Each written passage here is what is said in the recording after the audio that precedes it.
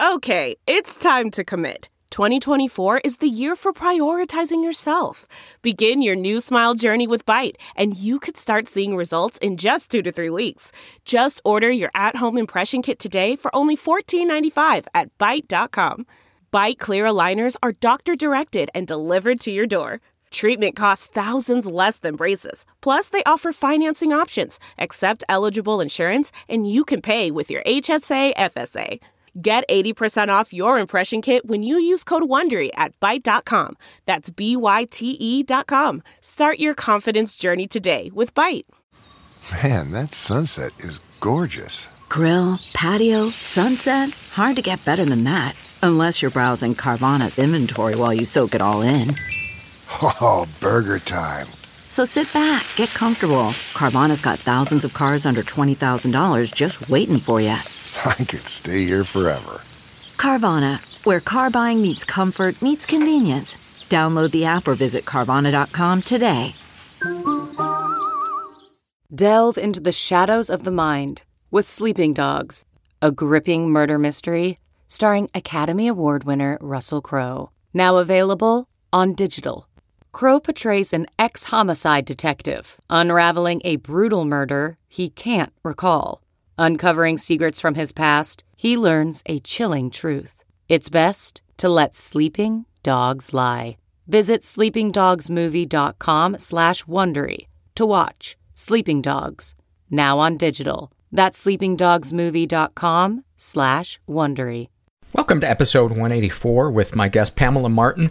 I'm Paul Gilmartin. This is the Mental Illness Happy Hour. 2 hours. You know what? I'm going to change that. This is the Mental Illness Happy Hour. Honesty about all the battle. I don't need to tell you how fucking long it's going to be. You can look down and you can see it right there on your audio player. The Mental Illness Happy Hour. Honesty about all the battles in our heads, from medically diagnosed conditions, past traumas, sexual dysfunction, to compulsive negative thinking. Lost my place. This show's not meant to be a substitute for professional mental counseling. It's not a doctor's office. I'm not a therapist. It's more like a waiting room that doesn't suck. Website for the show is mentalpod.com. Go there, join the forum, read some blogs, support the show, do whatever you feel like doing. Here's that moment that happens in every episode where I feel like there's something else I'm supposed to mention, but I don't. Oh, I got a podcast to recommend for you guys. I am loving Dan Carlin's Hardcore History. I started off with a 5-part series on the Wrath of the Khans, Genghis Khan and his successors. Amazing. And I'm just about to finish one called Prophets of Doom, that is about some events that happened in the 1500s. Kind of launched indirectly by the Protestant Reformation. But he's a great storyteller, knows so much about history. Just love it. Highly, highly recommend it. All right, let's do some struggle in a sentences. That is what I wanted to tell you. On the website, fill out the surveys. You can also just read how other people filled them out. People spilling their deepest, darkest struggles. This is from the Struggle in a Sentence survey, filled out by a teenager. She's gay and she calls herself Fuckface. Love her. Compulsive behaviors, nail biting, tapping, bilabial trilling. I guess that would mean like going like that. Swearing, coughing, making fart noises, saying the same words over and over, sticking my tongue out, etc. It feels like my family shames me for these usually pretty innocuous. They tell me to have some self-discipline, and it feels like they're telling me to stop breathing. Being the victim of sexual bias. Stop calling me a radical feminist because you're too clouded by your own ignorance to see 5 fucking minutes into the course of social progression. A couple 100 years ago, people who said you shouldn't be allowed to own black people were called radical. Do you think they were really radical or just using some fucking common sense? Snapshot from her life. I was up all night anxious and depressed thinking about how fucking horribly I'll probably fail at everything and be a mediocre B's across the board student when school starts next fall. I woke up and was angry and pissed after seeing something ignorant and sexist on the internet. I started instinctively walking in circles around the dining room table and tapping the back of every chair as I walked by. My dad stormed in angrily and scolded. I told you not to do that even if there's no one in there. Boy. A little bit of a control freak. Ashamed, I quietly slinked off to the basement so that I could walk in circles around the stairs. But it got boring because there wasn't anything to tap, so I just started making horse noises. Last year in English class, we had a lot of discussions about society. When a male classmate pointed out that something is sexist, he was appreciated and praised for his insightfulness. If I made a similar comment, the guys would laugh and do that stupid "oh" thing that people in gangs do on stupid TV shows where a gang leader throws a particularly clever yo mama joke. I just knew they were thinking, oh wow, the sex toy speaks. Do men realize how awe-inspiringly stupid they sound when they act as if the notion that a heterosexual man can wear and like dresses and still be a heterosexual man is some kind of a crime against humanity? Thank you for sharing that. This next one is filled out by a woman who calls herself Lavender Blonde. She writes, she's in her 30s, about a serious health issue. She doesn't specify what it is, but she writes, my body hurts from the top of my head to the tip of my baby toe. So bad I cannot move. The thought of movement is overwhelming. I push myself throughout the day.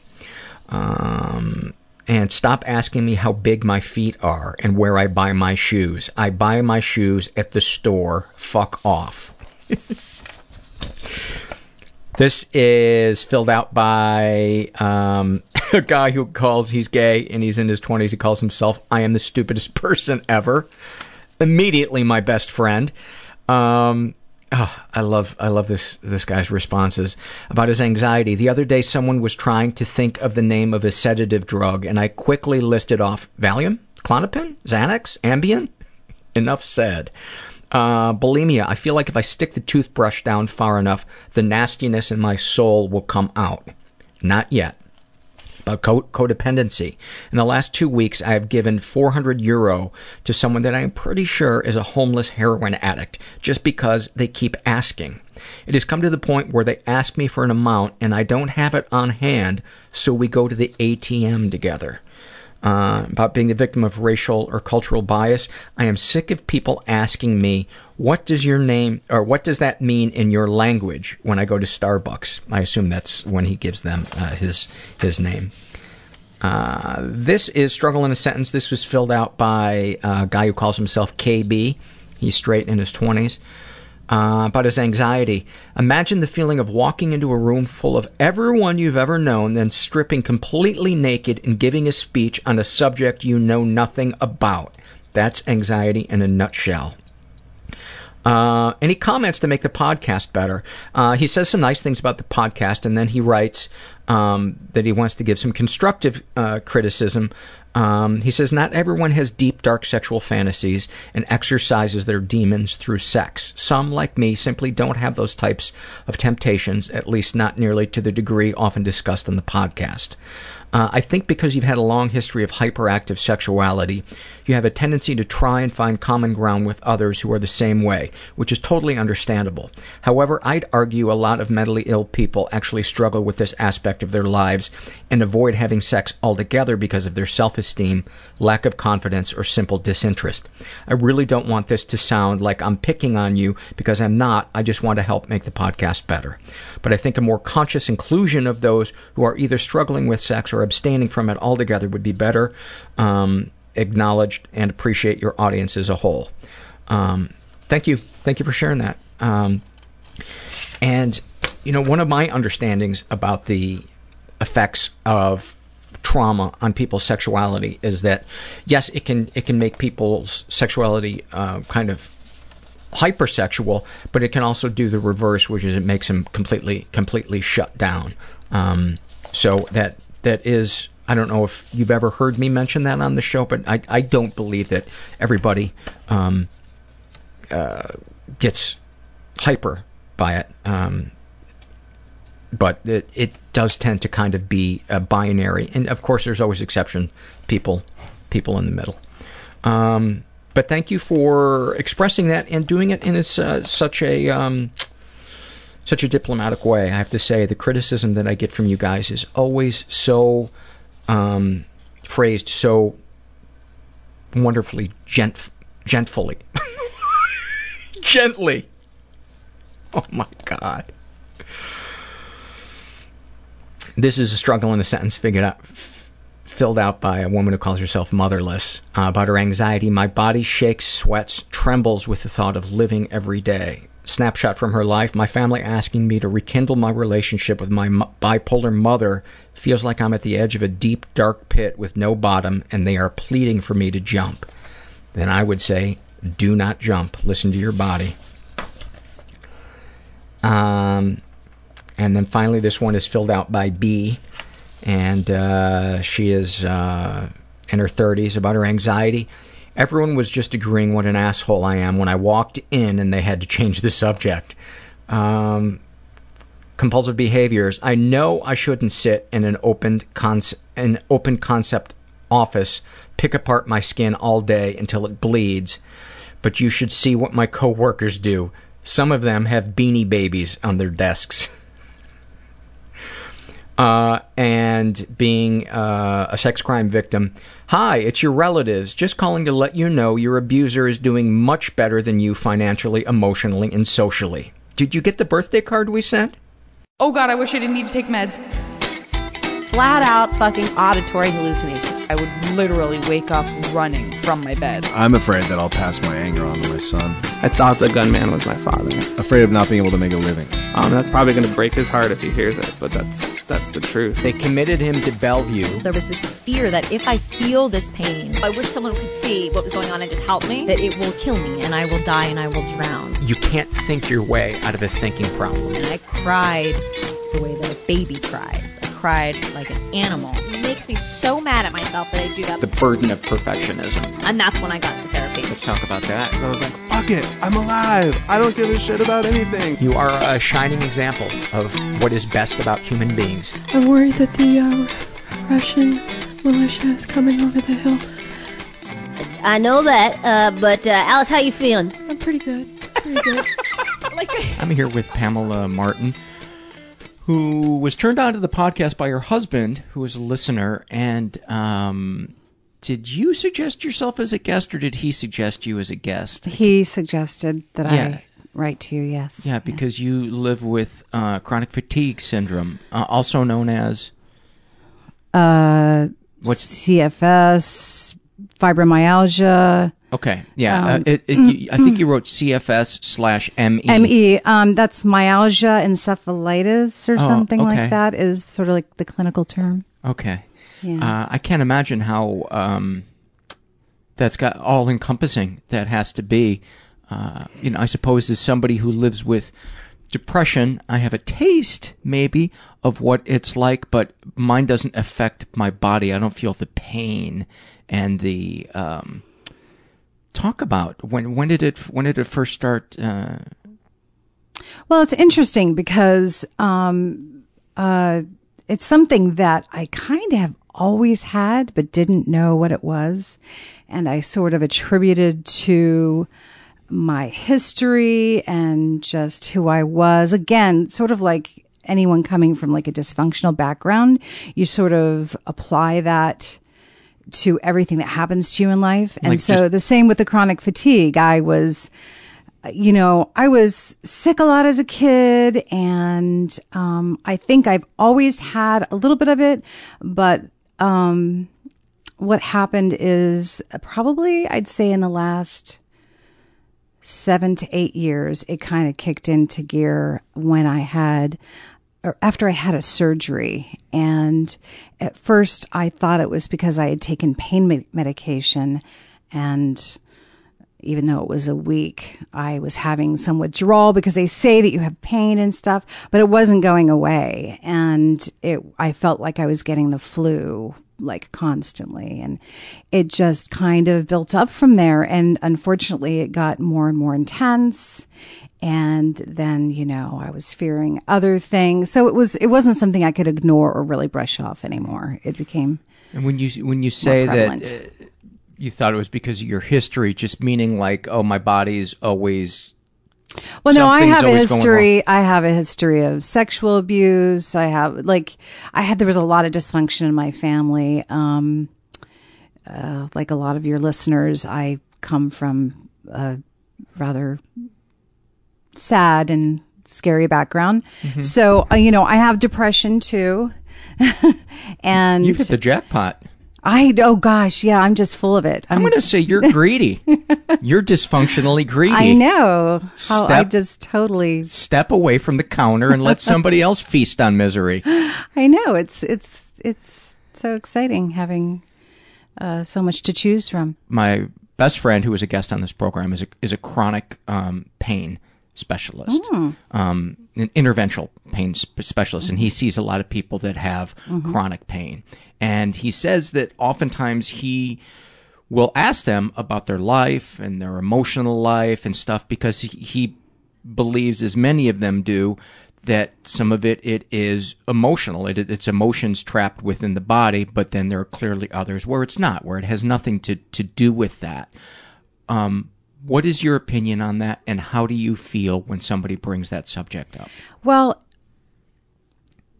mixed. I've actually heard that too, in all the research that I've done about chronic fatigue and fibromyalgia and trying to make it better.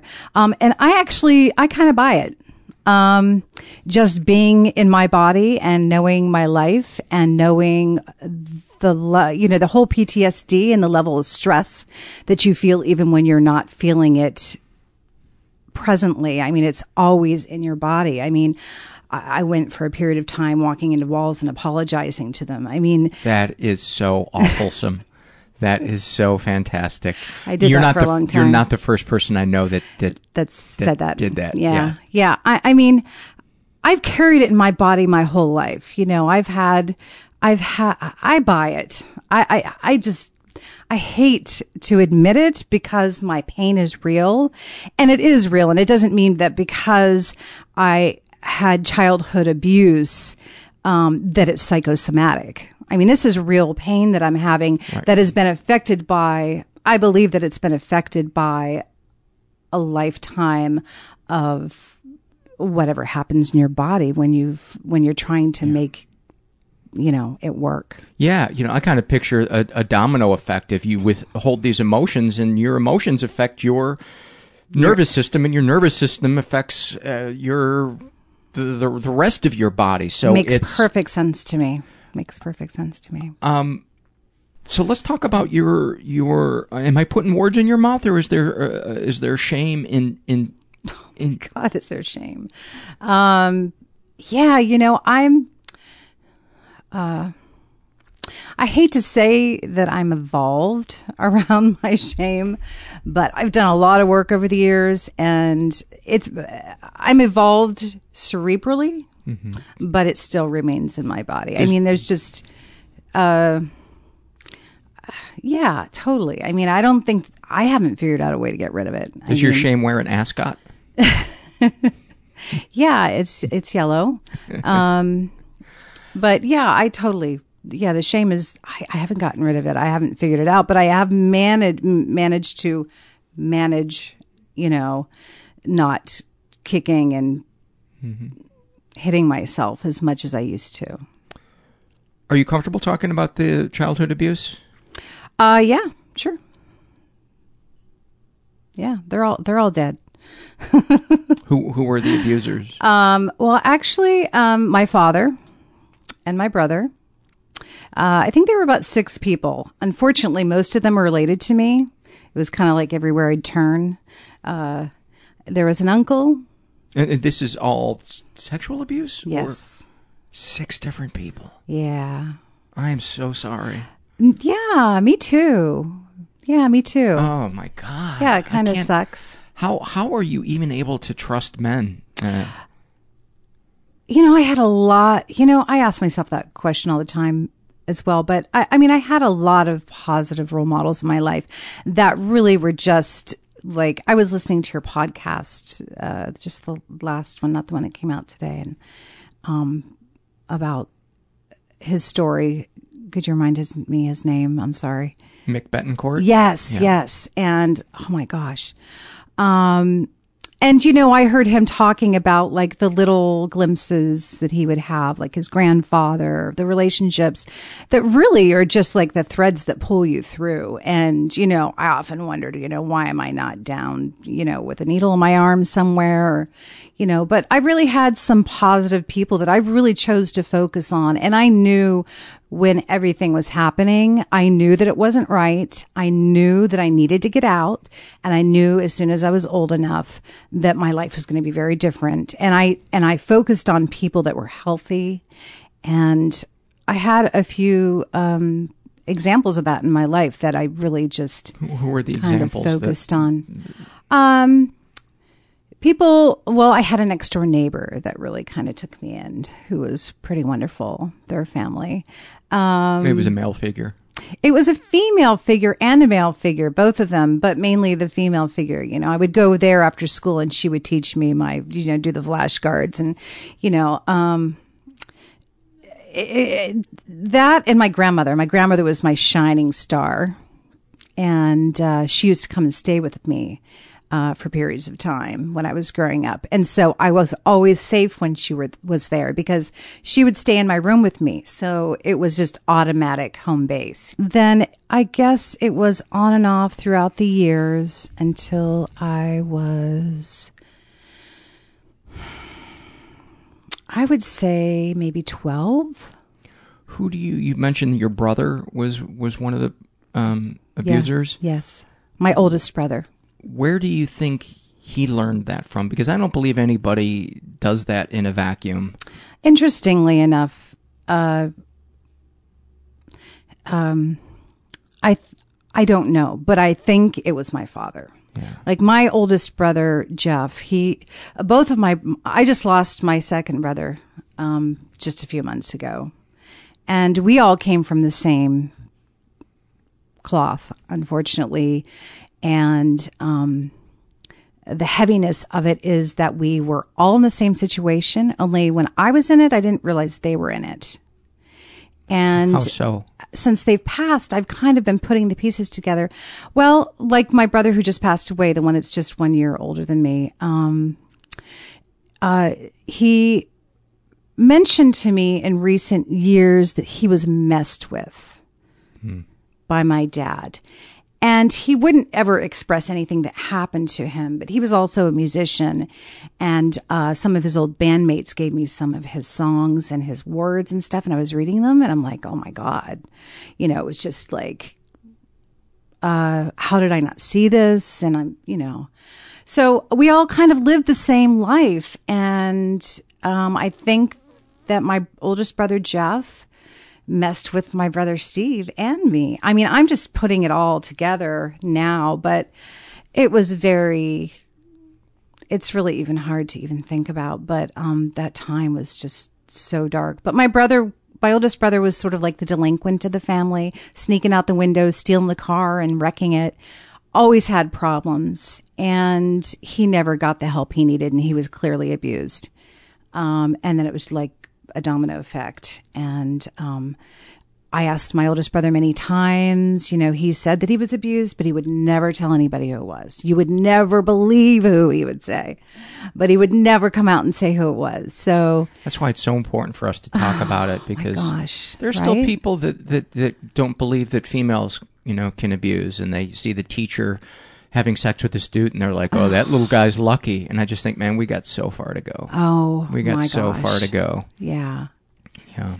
And it breaks my heart from the standpoint that they didn't, I think everyone has a hard time speaking about abuse or the abuse, especially the when it's shame incest. thing you were talking about. Especially when it's incest. Especially when it's incest. But not only that, but being a man in today's society. I mean, first of all, I think that my son is being raised to be able to speak about that stuff, but it's a different world 40 years ago, and they had no voice whatsoever. They were not, especially if it was my father, because there's so many things that they would have feared, I can't even think about a word. I can't think of a word that would express how confused I was, because my father was the person you'd sit next to and was like the nicest person in the whole wide world. And everyone who knew my father would give you the shirt off of your back. And yet he did this to me. I mean, when I think of the times it happened and just like how disturbing it was, not just that it was disturbing, but I mean, I've never been able to talk about like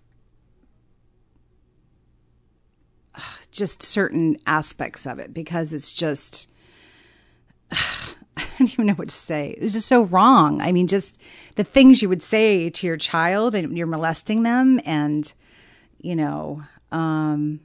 once my brother was molesting me and my dad came home and he walked in the door and I'm like freaking out anyway. And then my dad comes in the door and I'm caught doing something I didn't want to happen. And then my dad takes me into his room and molests me.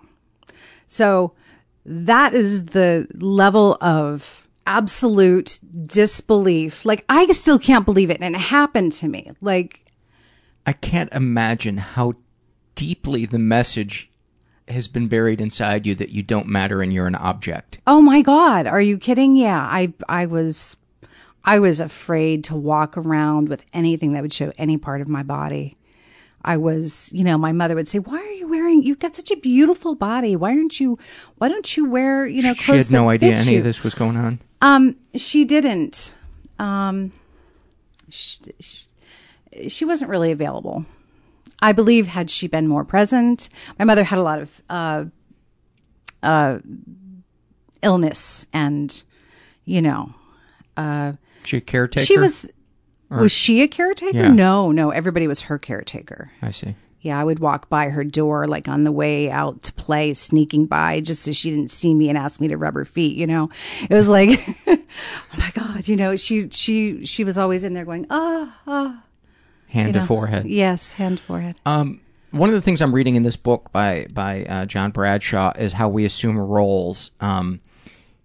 Could you define what role it was that you kind of played in your family to keep the sickness frozen, to keep things in their sick status quo? Because that's what I understand from the more I learn about the family dynamic is, let's say a parent is unavailable, then oftentimes the parent that isn't getting the intimacy gets it from their child, and then that child becomes the parent to that parent, and then the other sibling becomes jealous of their relationship, and so they get attention by acting out and getting negative attention, but at least it's attention.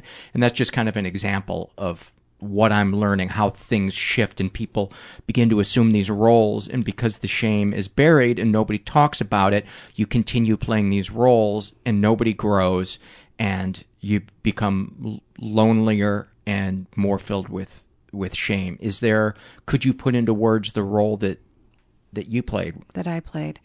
I was the keeper of the secret, and the role I played was, the dynamic of my family is that both of my brothers were affected by the abuse as I was. But they let it get to them and became, rebellious, juvenile, delinquent, smoking pot, crashing cars, calls in the middle of the night, and I was the person who had to keep the shit together. Ugh. I was the person that had to make everybody happy. I was the person that had to finish high school because neither one of my brothers graduated. I was a person who had to apply to college, even though it was never even mentioned in my family. Are you a perfectionist? I'm not, well,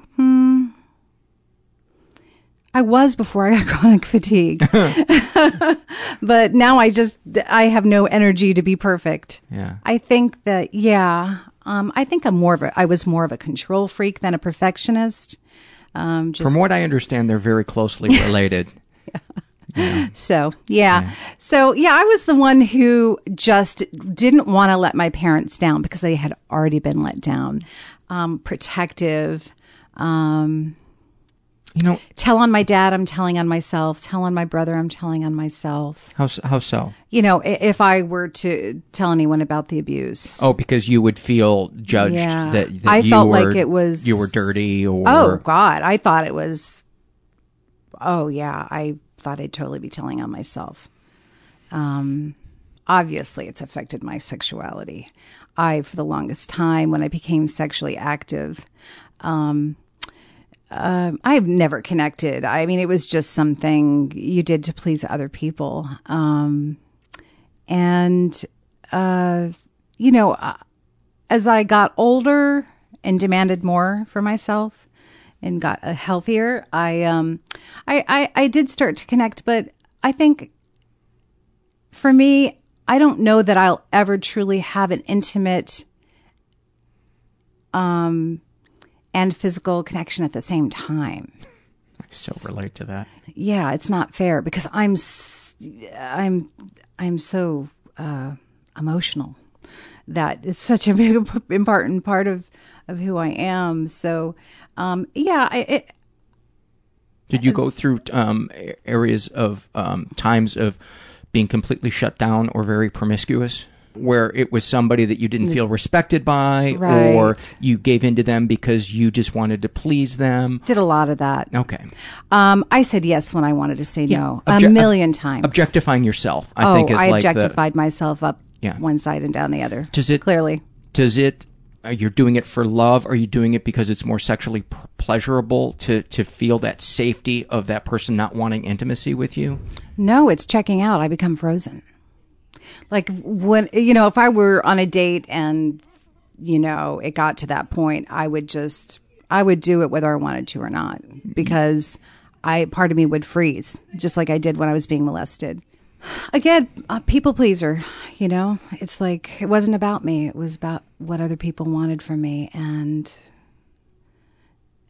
Were you even conscious that you deserved more? I would always feel bad, and I would get better at not doing that. Eventually, I didn't do that. What do you owe There was that? a learning curve for me. What do you owe that to? Just kind of a graduating self-awareness and sick of feeling sick? Yeah, that and therapy. Well, no, that's not true. I didn't have therapy back then.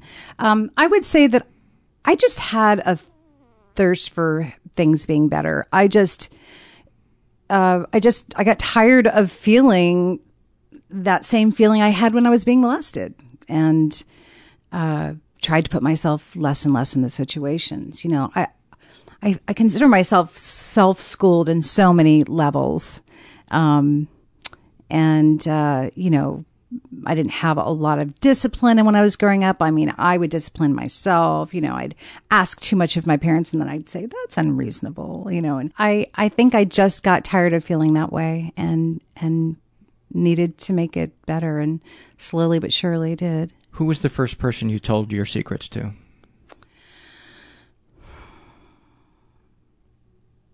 I think when I was in high school, I might have mentioned it to a good friend of mine. How'd they react? You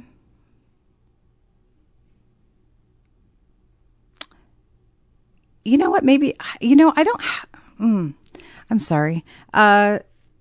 I'm trying to remember telling her. I just have a feeling that I told her, but I don't remember the actual...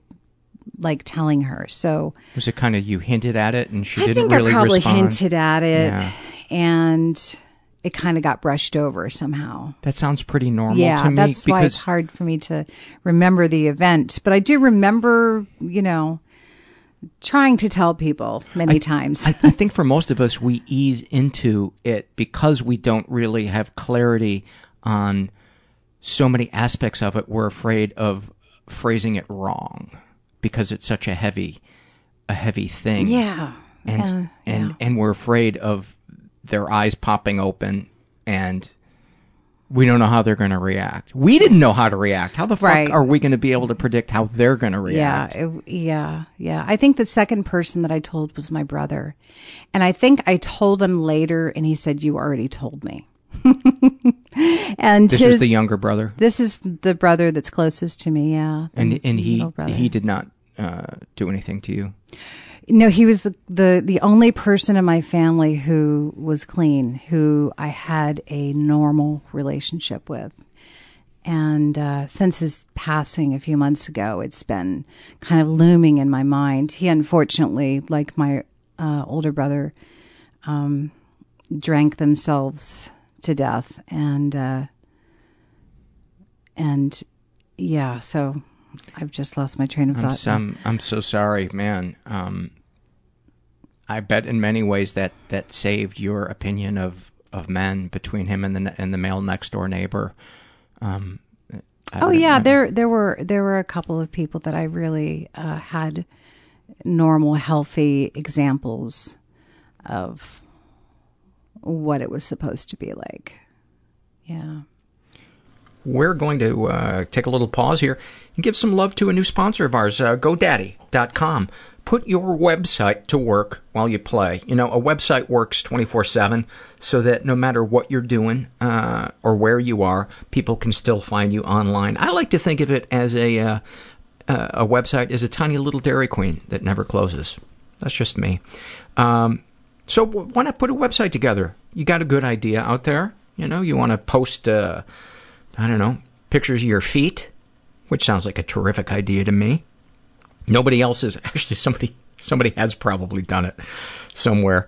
But start building your website. Go to GoDaddy.com. It starts with a .com domain. And enter the promo code MENTAL199 at your checkout to get your .com for just $1.99. That is really inexpensive, I gotta say. As somebody who has bought a lot of domain names in my lifetime. When I first started buying domain names back in the mid to late 90s, they were $70 a piece. $1.99. I'm a little pissed off about that. Anyway, some limitations apply. See the website for details. Go to GoDaddy, GoDaddy.com and enter promo code MENTAL199 at checkout. And as I said, some limitations apply. See the website for details. Talk about the first time you unloaded this in therapy. I'm assuming you have. Oh, yeah. Yeah. I've had way too much therapy. There's never enough therapy. Don't get me wrong. Therapy is very, very, very, it saved my life. When I unloaded it in therapy, I had waited until I pretty much had a nervous breakdown to get help. Why wouldn't you? Why wouldn't you? You get more bang for your buck. Totally. So it just came flying out of my mouth. I got married when I was 24, and they say that when you go through marriage or do something big like that, that stuff you've been pushing down all of a sudden just flies out and there's not a damn thing you can do about it. Well, that was pretty much what happened to me. And I didn't sleep for days. I couldn't sleep. I was hyperventilating, and I finally had to go into an emergency session with a psychologist. And the first one that I saw, someone having never been to a therapist, I was, a little freaked out to begin with, but she just went straight for the jugular and started having me pretend that she was my father. And what would I say, so it was a really scary experience. So do you think it was good that she did that? Or not straight off the bat. I mean, I was kind of in crisis mode. I was already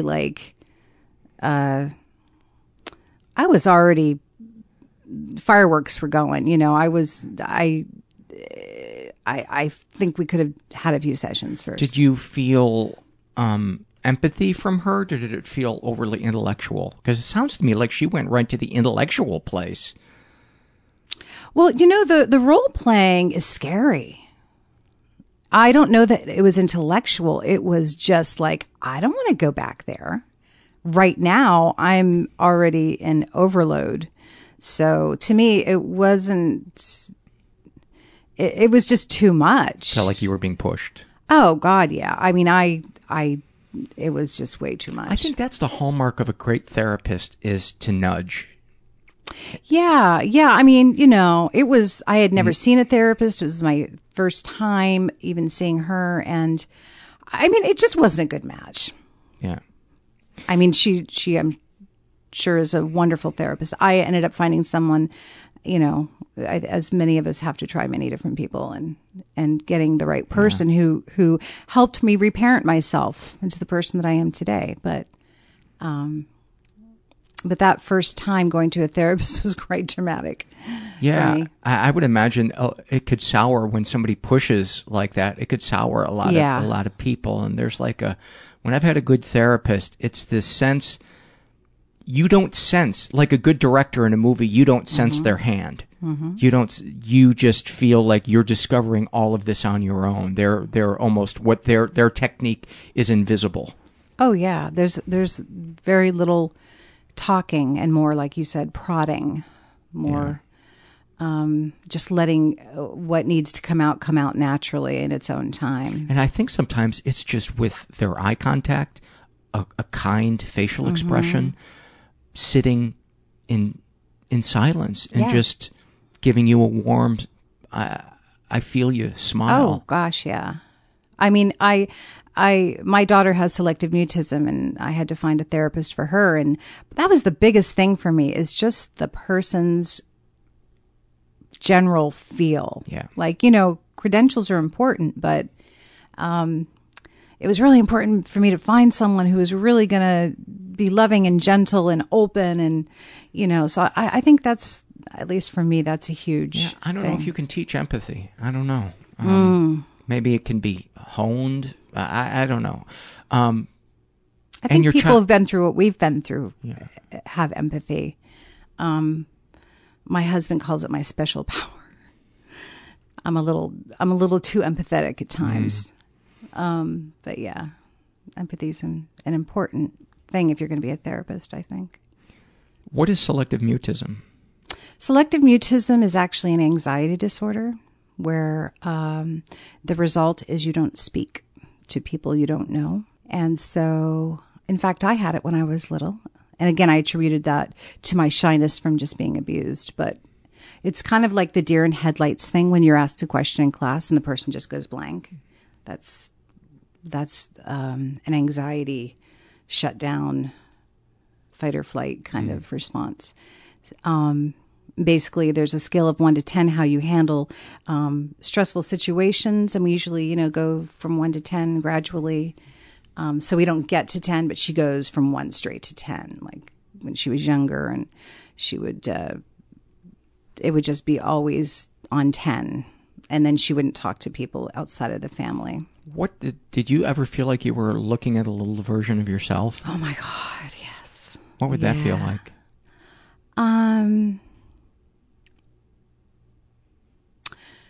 Well, what did it feel like? I felt bad for her. But I also felt like I was in a position to really help her because I had felt that way and I actually knew how she was feeling. So it was hard for me because I didn't want to have given her this or had a child who had to struggle in any way. But on the flip side, I was grateful that I knew what to do on a certain level and also wanted to, I wasn't going to let it go, A lot of kids who have selective mutism, they're just told, they're just shy. And the problem with selective mutism is that it affects your ability to learn, not because you're not smart, but because you're afraid to speak up. You've got to go to the bathroom. You can't tell anybody you have to go to the bathroom. You want to ask a question to clarify something? No, it's just, it's so those kids really, really, really need the support. And we flew to New York to get it. and she's doing great. But that's awesome. Yeah. Talk about chronic fatigue. Chronic fatigue. Chronic fatigue is like the biggest mind fuck, because it's 1 minute you feel normal and the next minute you feel like you weigh like 3 tons and you can't move a limb. It's very, very difficult to make plans, like, especially being involved with the school. I always wanted to volunteer for this or that, then the day would come and I'd have to cancel because I couldn't get out of bed. So it just makes your life really hard to manage. Did it ever, have you ever felt like the burden of responsibility triggers it sometimes? Like, almost like it shows up when it, at the worst time that it should show up, or does it feel unrelated? Oh, sometimes I feel like that. Absolutely. I mean, I was afraid I'd feel that way today. In fact, coming in here, I feel that way with depression. Like, when I'm needed to have the most energy and vitality is when I want to nap the most. But I'm sorry, I interrupted you. Were no, not at all. I agree. I also feel that way. I feel like, why today? Of all days. Do you ever? I just can't predict that. But sometimes it does feel like it coincides a little too often with the days where something important is happening. Do you ever feel like your cup is overflowing with responsibility outside of your responsibilities to yourself? Like you feel overwhelmed now as a mother and a wife. My God, who doesn't feel that? But right. I feel like that's an important thing to talk about because I feel less than all the time. I am constantly running behind.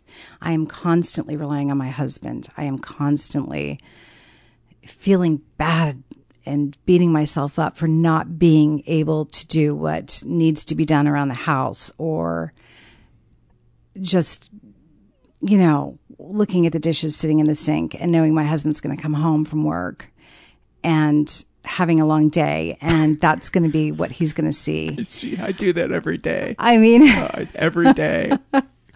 It's I just I can't let go of beating myself up over it, despite not having any control over it. Do you ever stop and have empathy for yourself and say, "Look what you've been through. Look at No. the ringer you've been put through. Look at what is on your plate." I mean, if your plate were like one of those barbecue paper plates, it would be an inverse taco shell. It would be inside out on the floor.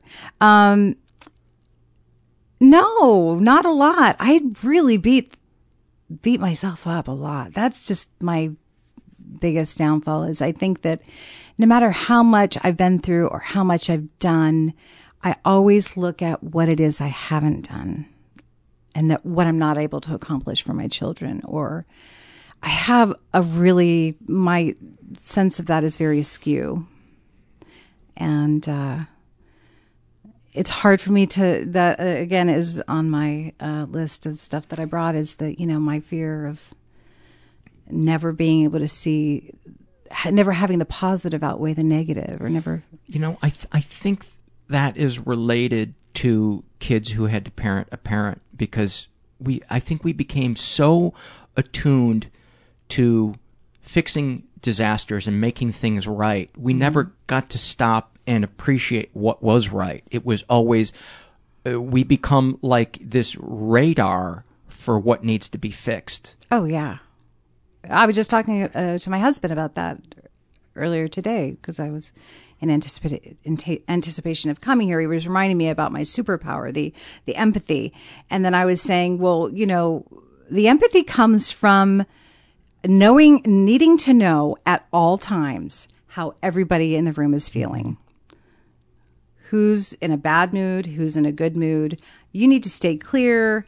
I was always assessing what was going on. So I have a really good sense of, you're upset, or, you know, I have a radar, a emotional radar, and that's more important than how I feel, is how everybody else feels. Do you ever find yourself being disingenuous or manipulative so that you can keep being the nice person and not be judged by other people? That's another thing I'm reading in this book, and I heavily identified with it, because I'm like, my need to be the nice guy sometimes is almost pathologic, to where I will like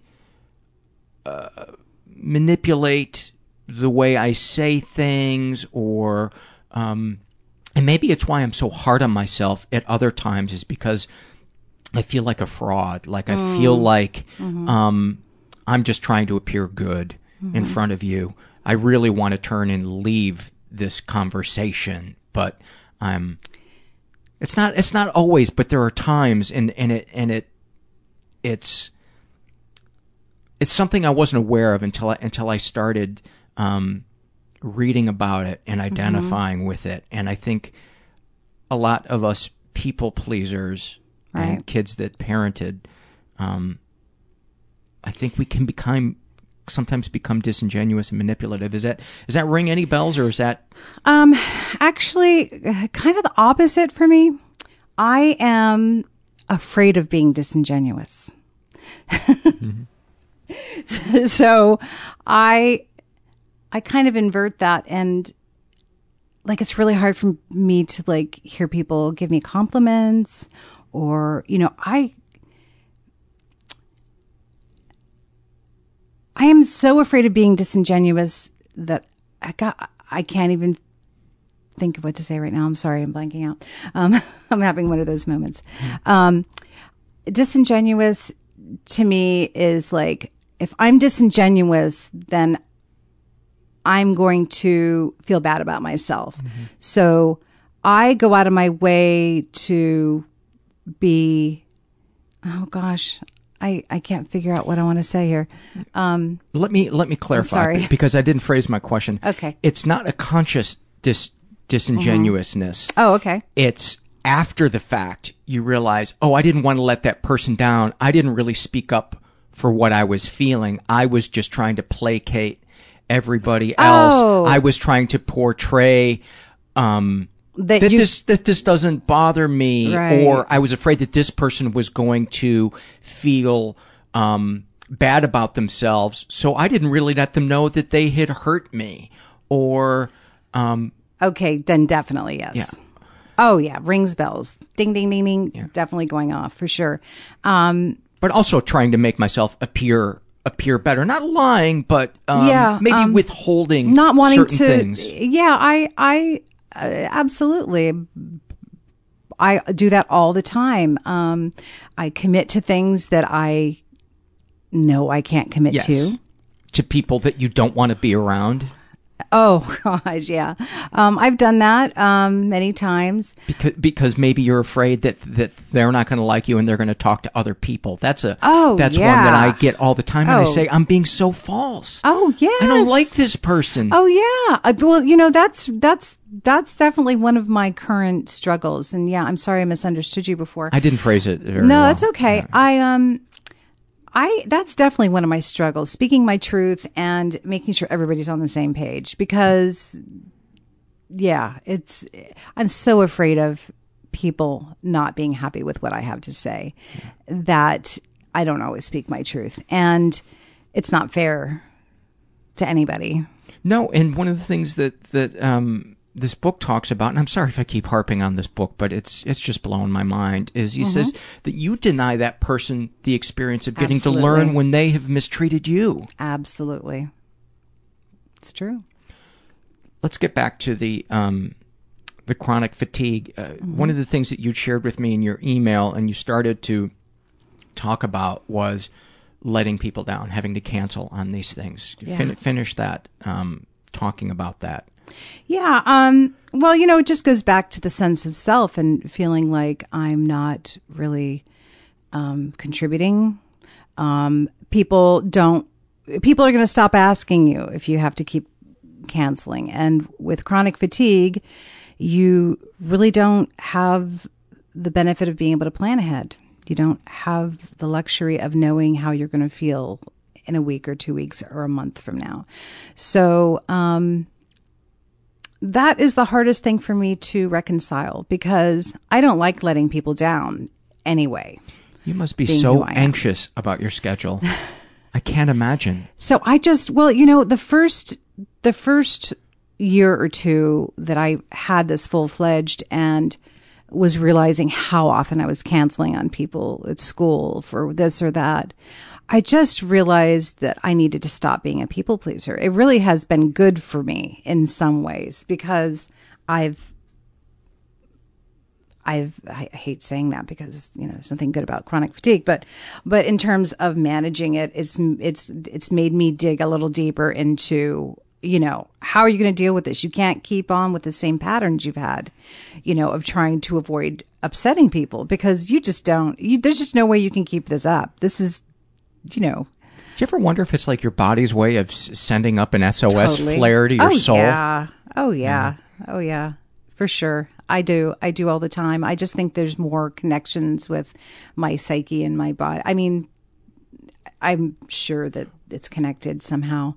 What's the deepest trauma work that you've ever done? Have you ever taken a bat to a bag and pounded on it? No, I haven't. Sounds awesome. I would be really interested to. Have you ever contacted a therapist who specializes in deep trauma? I haven't. I did once do like body work with someone, and it was quite frightening. Was it Jane Fonda? No, it wasn't Jane Fonda. Was it an older reference? No, but it was so traumatic because she's basically working your body and having therapy at the same time, trying to connect your body with I've heard your about mind. that. It was pretty freaky. Did you not like it? It was sort of like being in the room with the therapist who was asking me to role play with her. It was a little overwhelming. Yeah. I'm sure I was better for it, but it was really hard to go through. Sort of like group therapy for incest survivors. Now that was probably one of the hardest things I've ever done. How so? Ever. How so? Wow, listening to all those stories and comparing yourself to them, and it just was heartbreaking. I mean, it was just so heavy and so hard. Like, it's hard enough to take yourself into a therapist and talk about what you've experienced. But when you're in a group of 8 to 10 other women who have been abused and violated in so many different ways. That didn't make you feel less alone? Well, it did on one hand, but I also compared myself. Like, I've always had this thing, well, mine wasn't so bad, you know. At least I wasn't, you know, killed or, you know, forcibly raped at knife point, or, you know, I constantly compare myself to. And I know what you're saying, right? Because I do the same thing, but I feel like mine truly ranks at the bottom of seriousness. Yeah. And I hear somebody like you, and I'm like, yours is at the top of seriousness. How could you look at anybody else's and say that? I hear these stories, and I feel like some of the stories I hear, I wouldn't have been able to survive what these people have survived. And it just seems so much worse from what I've been through. I know I minimize my experiences all the time. It must be that we detached in the moment. Maybe. I totally detached. I don't know about you, but I was in La La Land. Let me just remind you, your brother was molesting you. Yeah. Your dad walked in. Mm-hmm. Yeah. And took you to another room and molested you. Yeah. How does it get any worse than that? And asked me if this is what he was doing to me. Yeah. It was pretty fucked up. How does it get any worse than that? I don't know. Because it's not about, you know, what orifice. It's it's how much of a piece of meat you were treated as. Oh, God, how much your humanity was denied. I think I'm still really detached from that. Like, I can tell that story over and over again. And yeah, I'm getting heavier as I'm sitting here talking to you about it, but there's still a lot of detachment. I mean, how could there not be? I know, intellectually that's so twisted, but to actually be in it and to... I wish I had a baseball bat and a bag in this room right now so I could... I know. Just let you wail away at it. I know. It's crazy, right? I would love to see you go do some type of anger release trauma work and then email us and let us know what happens. That's a good idea. I hope that's not me being pushy like that. No, I'm open to all suggestions. Absolutely. Yeah, I love other people's perspectives, and I'm going to do it. Okay. Why not? I would love that. I could use it. I'd love to hear how that goes. Have you done it? I've let a lot of anger out. I've said the word cunt so many times in therapy. It's not the same. And I've cried a lot, but I've never hit the bag, and maybe I should. Yeah. Maybe we should get a gym membership. I was just going to say, maybe you should have like a mental... Is there a creepy parents, survivor of creepy parents gym that we can? It's really funny because when I used to, before I was married, I had a girlfriend and she had some family issues, something about a mother with lithium. But she and I worked downtown in San Francisco, and we used to just sit there and plot about how we were going to start a gym with padded cells. So during our lunch break, we could just go fucking nuts. And we thought, wow, this could really be a good business idea.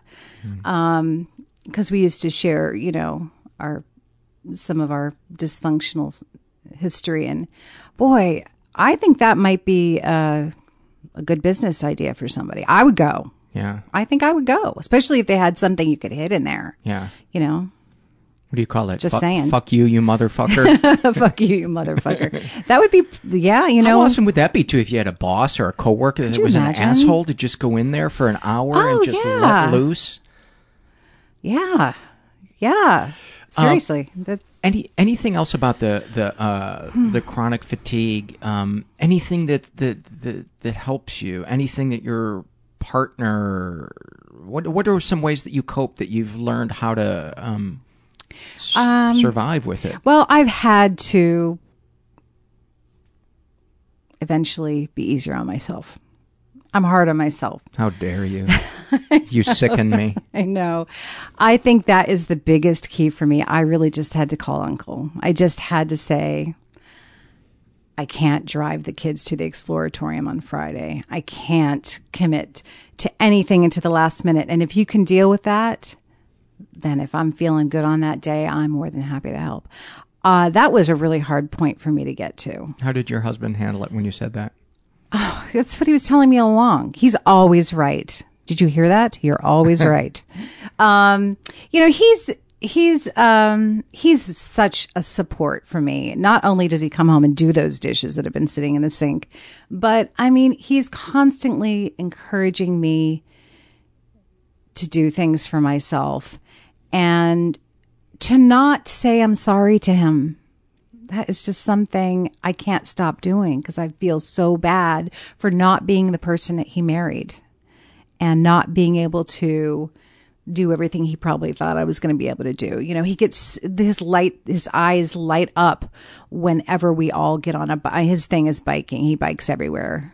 And if we're all on a bike, just going into the Panhandle or something, he's able to take those small little beautiful things and get such joy out of them. And he's teaching me that too, because that's another thing from my history. It's really hard to stop and smell the roses. I go 1,000,000 miles an hour and ask myself, what the fuck is wrong with you? Why can't you get those dishes done? That's all I do every day, So he's kind of my calming. I think one of the greatest challenges is to feel okay about ourselves regardless of what we're doing or accomplishing, just by being. That's a hard lesson for me. Just say, know what? The universe created me. I'm okay exactly as I am, even if I'm I'm fucking up, and it's the hardest thing in the world. But the glimpses of it that I've had when I do have those moments are so beautifully simple and peaceful. But it's really hard to get there, especially when there's shame. When there's shame bound to our core. Letting go. That's like my tagline on all this. I'm a songwriter, and I find myself using the word heart and the phrase "let it go" more often than anything. But letting it go. That's like, I think that's one of my biggest challenges in life, is letting it go. Just taking a deep breath and not letting it bind you up into this, doing the white knuckle on the steering wheel kind of thing when you don't even realize it. Let's do anything else before we do. Did you do any fears or loves? Okay. I did a lot of them. I'm going to be doing my dog Herbert's fears and loves. Really? That's I don't pretty know. cool. I'm just going to make them up as we go. Oh, I love it. Okay, cool. All right. So you want to go first? Yes. Okay. I'm afraid that my teeth are never going to be as brown as I hope they'll be. Okay. Oh, that's too funny.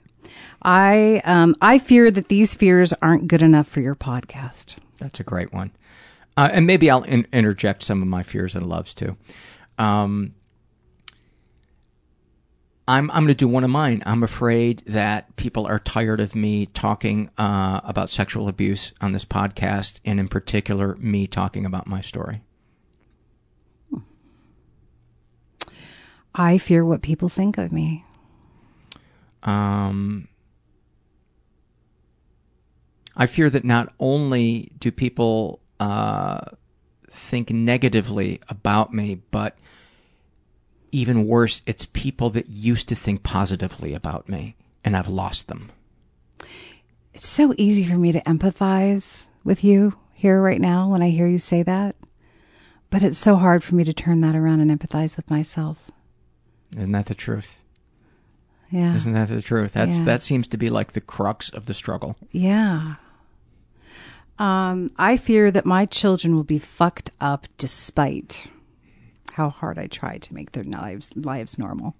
I'm going to do one of Herbert's. I fear they're going to put that goddamn cone on my head again. You must have a big dog. No, he's one's medium-sized. Ivy is medium-sized, and Herbert is a little guy. He's like 15 pounds. And you put a big old cone on his head? Well, no, they have different sizes for it. But, I'm just thinking of like one of those traffic. Yeah, when the allergies are bad, he those cones. Yeah. Those cones. I'm like thinking you think construction. Yeah, I'm just thinking construction, a bright orange cone. Anyway, I fear that like the rest of my family, my history will ultimately be too much to overcome, and I will never reach my potential. Oh my God, do I have that one? That is, if you could sum up my greatest fear in one sentence. So that ditto, that's my fear. Back to you. Cool. All right.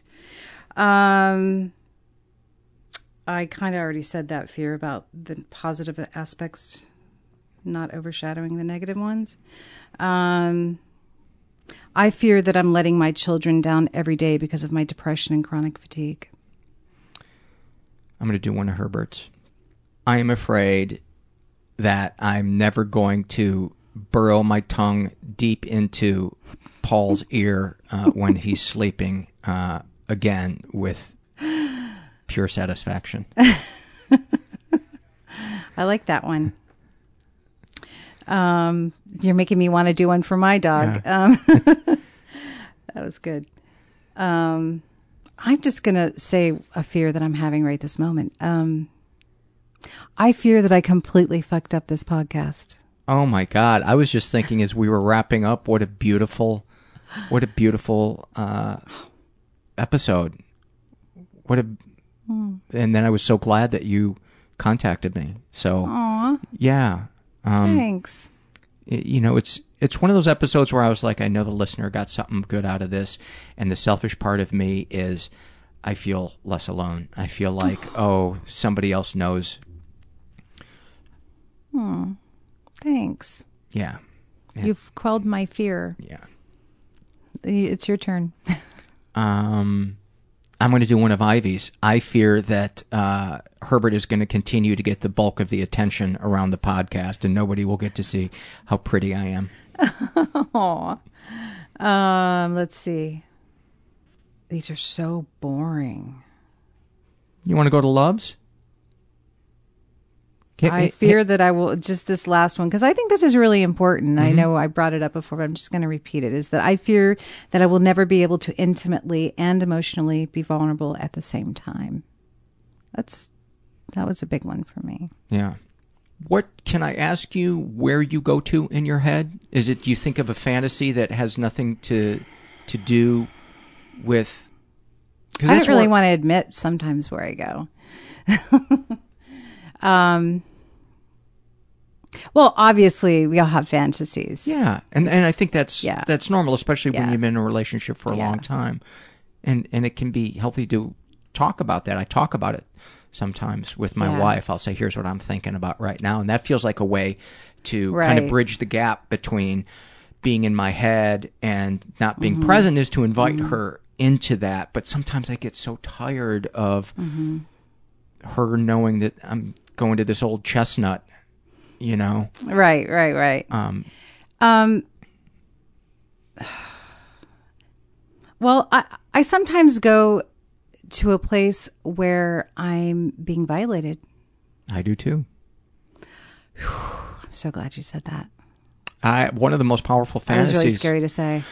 It was the first time I admitted it. I have a very strong fantasy about being 11 years old again and being in a non-sexual situation where an older female turns it sexual. Yes. And abuses her power.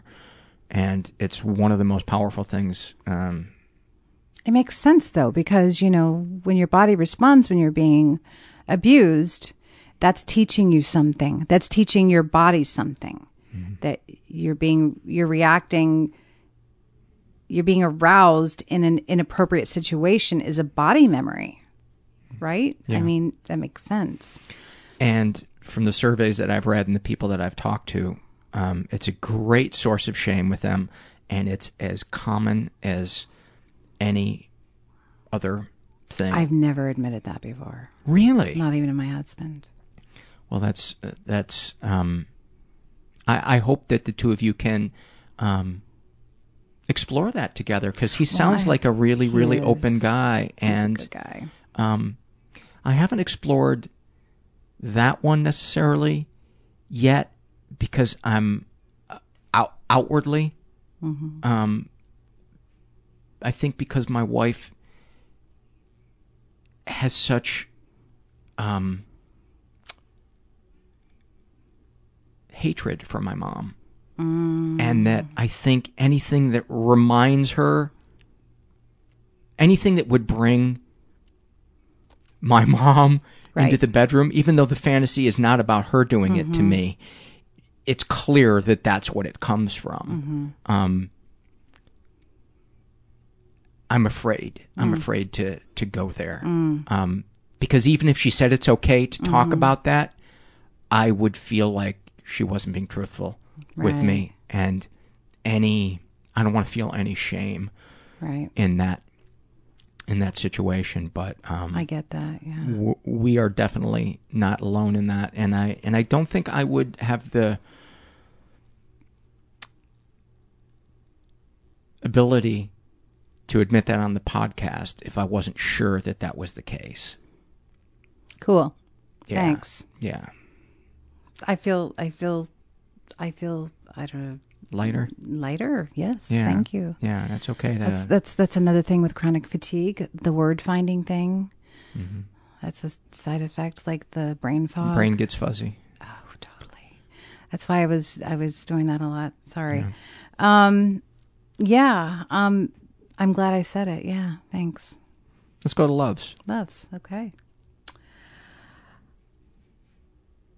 I love those moments when I find my grounding. I am able to find my grounding and am able to let go of control instead of letting it build into chest-crushing anxiety.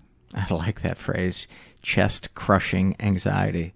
That's awesome. Yeah, that's where I carry mine. I love moments when somebody says something, shares something with me for the first time. And it's like one of the greatest privileges in life, because it's like, I must be doing something right, that somebody feels safe enough around me to share that. That's like... You're definitely doing a lot right. For sure. I love the sights, sounds, and smells of walking the streets in New York. The vigor of when you get to your hotel room in New York, it's like whatever the opposite of needing a nap is, that's what I feel when I feel that actually even more when I'm in San Francisco and Seattle and Portland. Those 3 cities, I just feel like, oh my God, I just want to go get espresso and just go to all the independent bookstores and just see all the... There's not enough time. Counterculture people and I just... And now I'm hating myself for using the phrase counterculture people. I sound like I never heard that one before. Sound like an old scientist. Go ahead, do another love. Do another love? Okay. I feel safe and loved when I think of my Grandma Borquin, who unknowingly kept me safe when she came to visit because she stayed in my room with me. I'm going to do one of Herbert's loves. I love when I'm getting my ass scratched and I'm able to show off my bottom row of baby corn teeth. I love singing because it's the one place I know that I'm having a positive effect on people. I love having a conversation with a hardcore gang member who is finally ready to turn his life around, and I can see his walls coming down, and he talks about wanting to be a better man and to be there for his kids. Wow. Wow. I love watching my daughter with SM, selective mutism, forget herself in front of strangers and play and smile gleefully as if she were never afraid at all. I love the feeling after I've biked up a really steep hill and I get to just enjoy the cruise down. I love myself despite my darkness because I am loving, talented, and full of empathy for the world around me. I love late Thursday night after I come home from my support group and I cook a frozen pizza. I pour a big glass of hot tea and I go through the surveys and arrange them in the order that I want to read them in, and I start doing the intros and outros to the podcast, and I feel like I'm exactly where I'm supposed to be in the universe, and then I have a purpose. Awesome.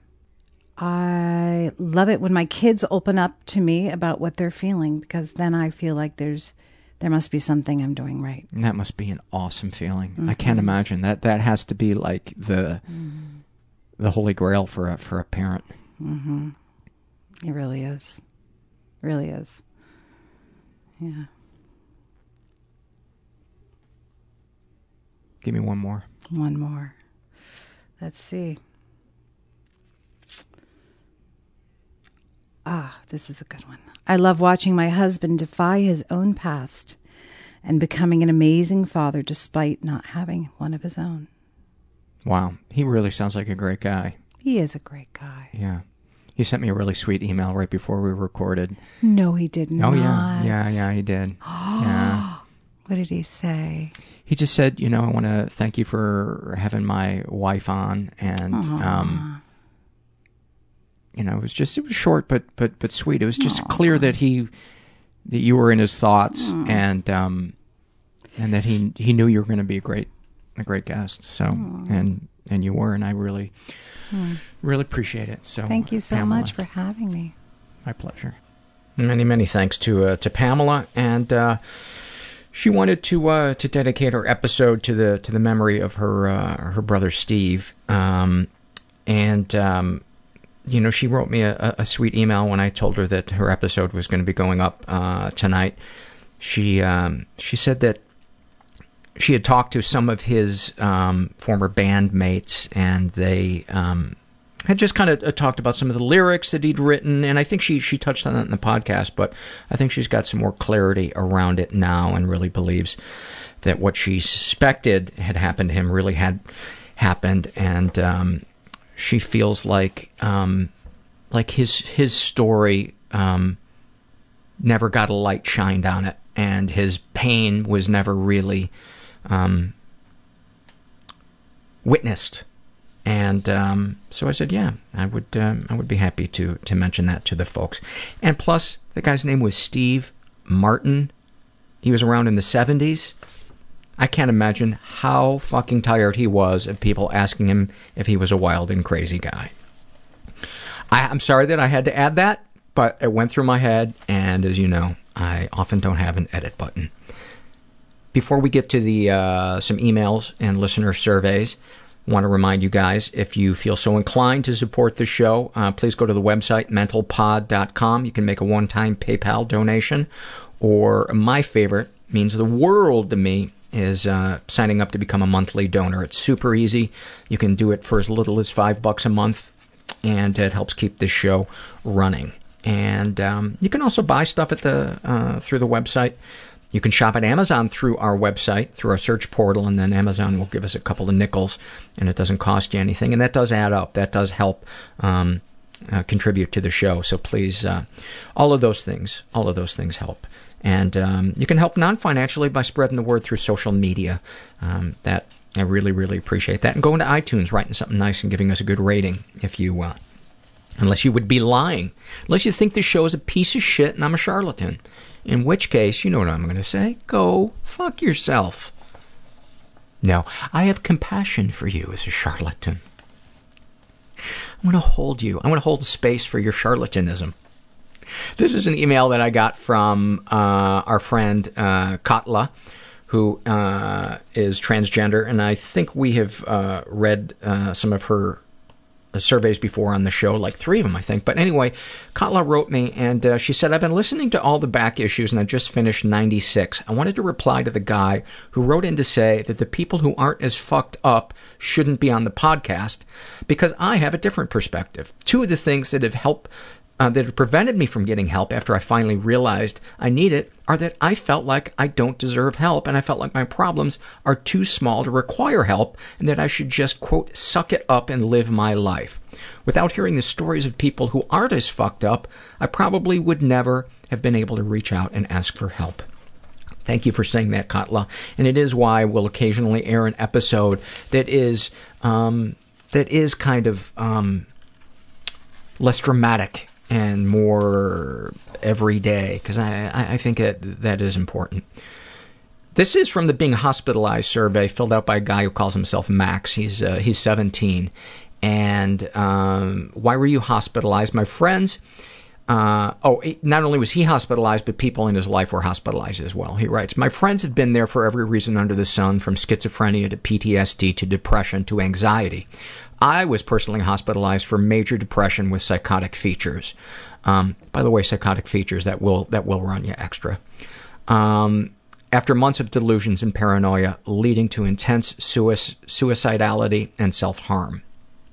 Smart guy for 17. Suicidality.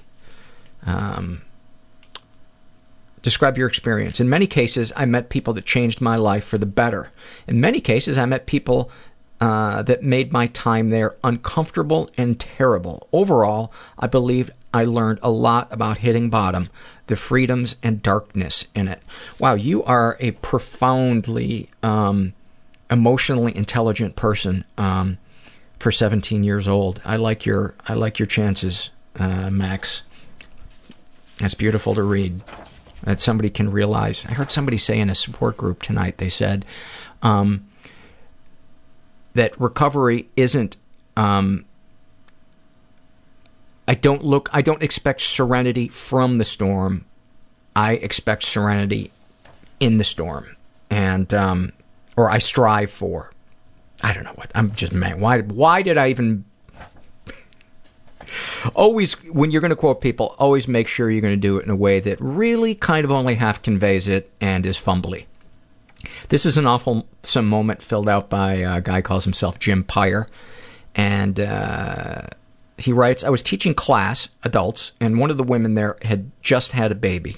She was talking about the strange symptoms she was having. During the break, I hit the internet and found out she might be having heart complications from the birth. I ended class and took her to the hospital. I got in trouble at work, but I deal with that a whole lot better. I'm not sure. I think there's a typo here. With that a whole lot better when she returned. Oh, I dealt with that a whole lot better when she returned from the hospital. She kept calling me her guardian angel. I couldn't take it, so I really began to avoid her. I guess I take criticism better than compliments. Well, thank you for that, you stupid fuck. Sorry, I'm just trying to not make you uncomfortable. This is the Shame and Secret survey. I might have read this one already, but it's such a compelling one, and I've corresponded with her via email because she was considering coming and being a guest on the show, and then backed out because she wanted some time to work through her stuff. Anyway, here it is. It's she calls herself a dual-diagnosed marriage and family therapist, and she is straight, in her 20s, raised in a totally chaotic environment, and she was the victim of sexual abuse and never reported it. My cousin molested me multiple times when he was put in charge of taking care of me. I repressed these memories for years, up until I started going through my own therapeutic process. Did I realize I needed to repress these memories to simply survive. When I approached my father, this cousin is from his side of the family, he told me I was confabulating these memories, and if it did happen, I did something to provoke it. Your dad is a douche for doing that and using the word confabulating. Unless you were the one that used the word confabulating, in which case I feel terrible now. I don't even know if you had said, that's me being insecure because I don't know what the word confabulating, I wouldn't know what it meant out of the context of this. And within that sentence, I'm like, oh, it means that you're making it up. But, wow. Sometimes I'm so tired of my own opinion. She's been physically abused. Her mother was an extremely angry woman with years of resentment and bitterness after my father left her for a younger version. He had 25 plus affairs over the 20 years they were married, and I was daddy's little girl. That sentence alone sounds like a fucked up situation. Because my father showed me affection and not my mom, she physically abused me for years. She would corner me and hit me with metal pans, throw me down the stairs, and then tell me I deserved it for pitting my dad against her.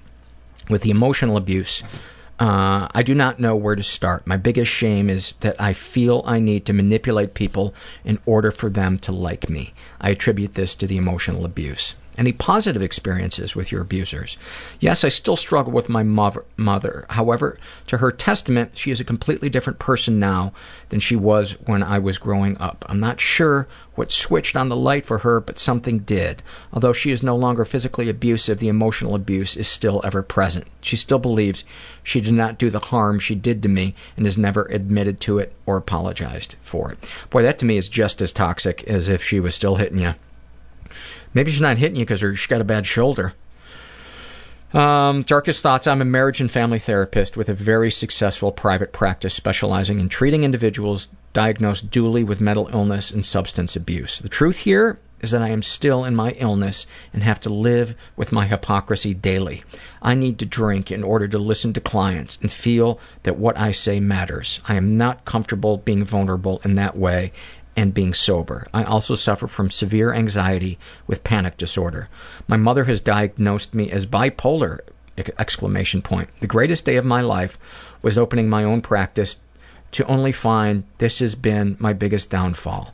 I have no one holding me accountable and can do whatever I please in my own office, i.e. drinking. I am living with the daily fear that I am not enough, and especially not enough if I'm sober.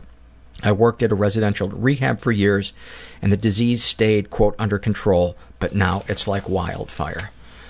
Darkest secrets, I worry that I am the most selfish person alive, and I will always hate myself for the person I am. Sexual fantasies most powerful to you. I fantasize about being raped, which I know is so fucked up, but I want to be wanted that badly by someone. Have you shared these things with others? No, I live in my own head. If I ever share these thoughts with anyone, I'd be exposed for the real person I am. That alone is terrifying to me. I also fear I cannot be truthful with my own therapist for fear of losing my license.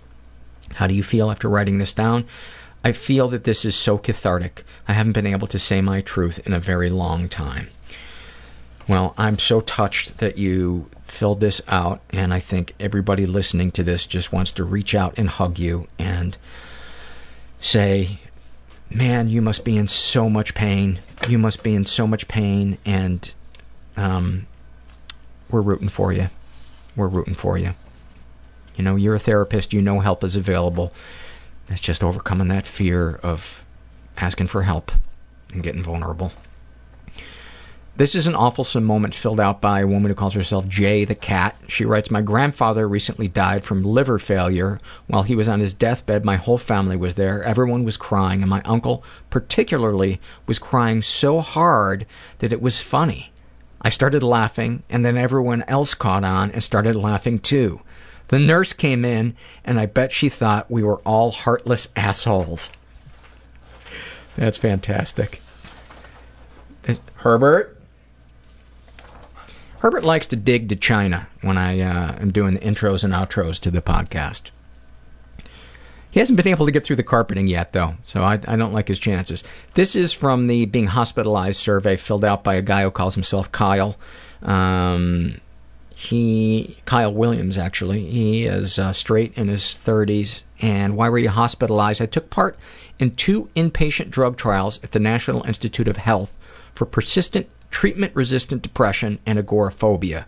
I was there for 7 months and had ketamine and scopolamine infusions. Describe your experience.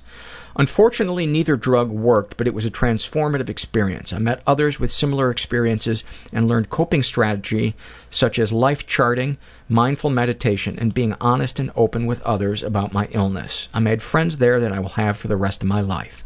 I am far from cured, but I feel like a weight has lifted. I am no longer hiding in the shadows. Some people are born without limbs, others with horrible crosses to bear. I was born with a brain disorder and should not hide or feel shame about my condition. This is why I'm using my real name on this survey, and I would urge others to come out about their mental illness if they feel they can. We can stop the stigma by starting the conversation. Right on, Kyle. I want to put you on a poster. God bless you. God bless you. And that's so awesome that you could go through that and get that kind of clarity from an experience that is so often negative for people. There's a lot of people that have really negative hospitalization experiences, although I guess technically yours was a drug trial. I tried drugs for about 40 years. This is Shame and Secrets, and I'm just going to read a couple excerpts. This is from a woman who calls herself LLL, and she is straight in her 20s, raised in a totally chaotic environment. And ever been the victim of sexual abuse? Some stuff happened, but I don't know if it counts. And regular listeners right now are going, oh no, it counts. I'd say out of the 500 that I've read, I've maybe 2 have been ones that, in my opinion, didn't count as sexually abusive. She writes, I slept over for the first time at my first serious boyfriend's place. I was a virgin, and we had discussed that I wasn't ready yet to go all the way, and that when I did, I wanted it to be special. Nothing happened until the morning. I was half asleep, and I guess we were fooling around. To be honest, I can't really remember that well. I know that I wasn't entirely awake, but I was aware of the fooling around and enjoyed it. We'd done it before and discussed boundaries, so I didn't feel threatened, but suddenly his penis pushed inside me. My heart jumped through my throat, and I hurled out of bed. He said it had just slipped in. I immediately took a shower.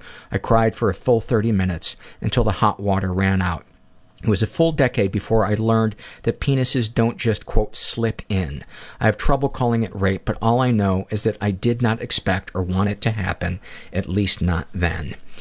And I wanted to read that because I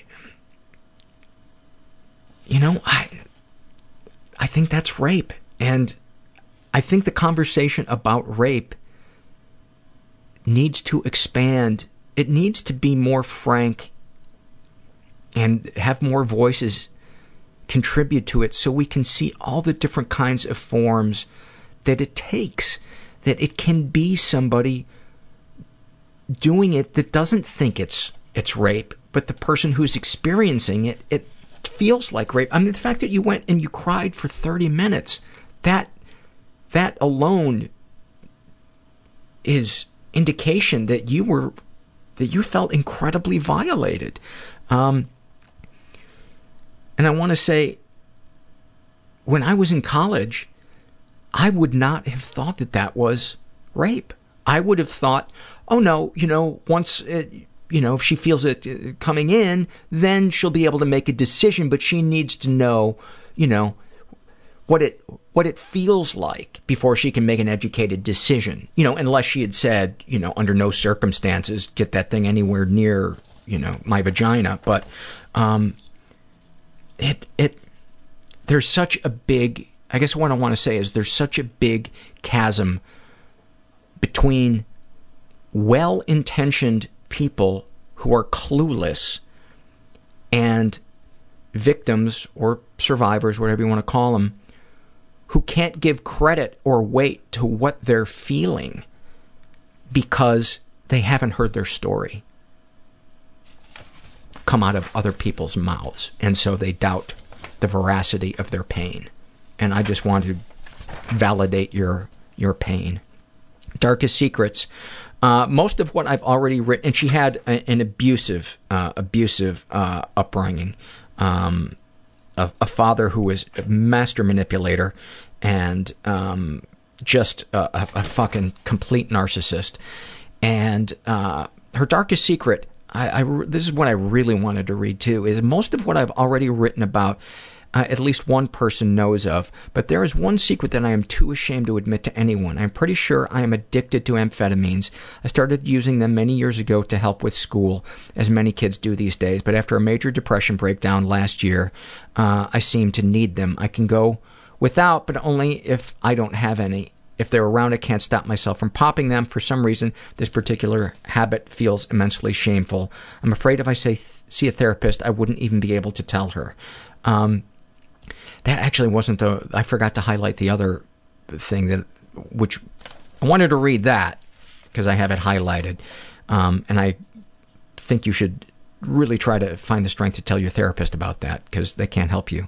But this was the other thing I wanted to read because it just struck me like a ton of bricks. She writes, darkest thoughts, that sometimes I feel reality slipping away. Sometimes the world doesn't seem real. I look in the mirror, and while I recognize myself sometimes for just a moment, I can't identify with that reflection. Like an alien who's taken over a human body. Or I look at the things around me and see them as illusions. I know they're there and that everyone sees them, but I fear that I can see them down to the quantum level where nothing is what it seems. It's hard to describe and sounds even crazier written down. And even deeper than that, sometimes I wish I would just lose reality. Something about it is seductive and feels profound, and I think that if I could just let go of this world, then I wouldn't have to struggle so much, as if sanity is a burden. Wow, that is so deep. And I really felt you in reading that, especially the part about looking at my reflection and just feeling like I'm not even real. And, my thought was, after reading all of the stuff that you've written about your father and him just being a manipulative, a narcissist who only loved you conditionally, I thought, of course your reflection doesn't feel real because you weren't mirrored as a kid. And so your sense of self is so fragile and so fleeting. And that makes perfect sense to me. And I just want to say you're You are not alone. You are not alone in that by any stretch of the imagination. And I think about that too, that we're all just atoms, and our lives feel so real, but what if it's not as we think that it is? Oh. This is an awfulsome moment filled out by, I think we read one of her things before, I'm not sure. Shithead, she calls herself. I think Shithead and Fuckface from the earlier survey should get together and start a really nice friendship. She is a teenager, and she writes her awfulsome moment. I had to have been in 3rd or 4th grade, and there was this rusty old bike in the garage that was 10 times the size for someone my height. Anyway, kids are quite curious and ballsy, so I decided it was a bright idea to try to ride this bike in my bumpy backyard. I literally pedaled twice, and then the chain fell off and everything locked. The handlebars went vertical, and I fell sternum to handlebar, mind you, I was an overweight kid, and lost every amount of air from my lungs and thought in my mind, well, almost every thought, beside the fact that I'd felt like I'd been stabbed by the strongest superhuman with the end of a blunt pipe. And my mom comes by me screaming to get up, and all I could think was, I literally can't breathe. My chest is probably gaping, and you're yelling at me to get up, woman? But wait, it gets so much better. Turns out, not only did I break my ribs, but my head landed in my golden retriever's elephant-sized crap. So she continued to make me run inside and take a shower, then forced me to go tumbling with broken ribs and a severely bruised sternum, claiming it's just a bruise and you're fine. Stop being so overly sensitive.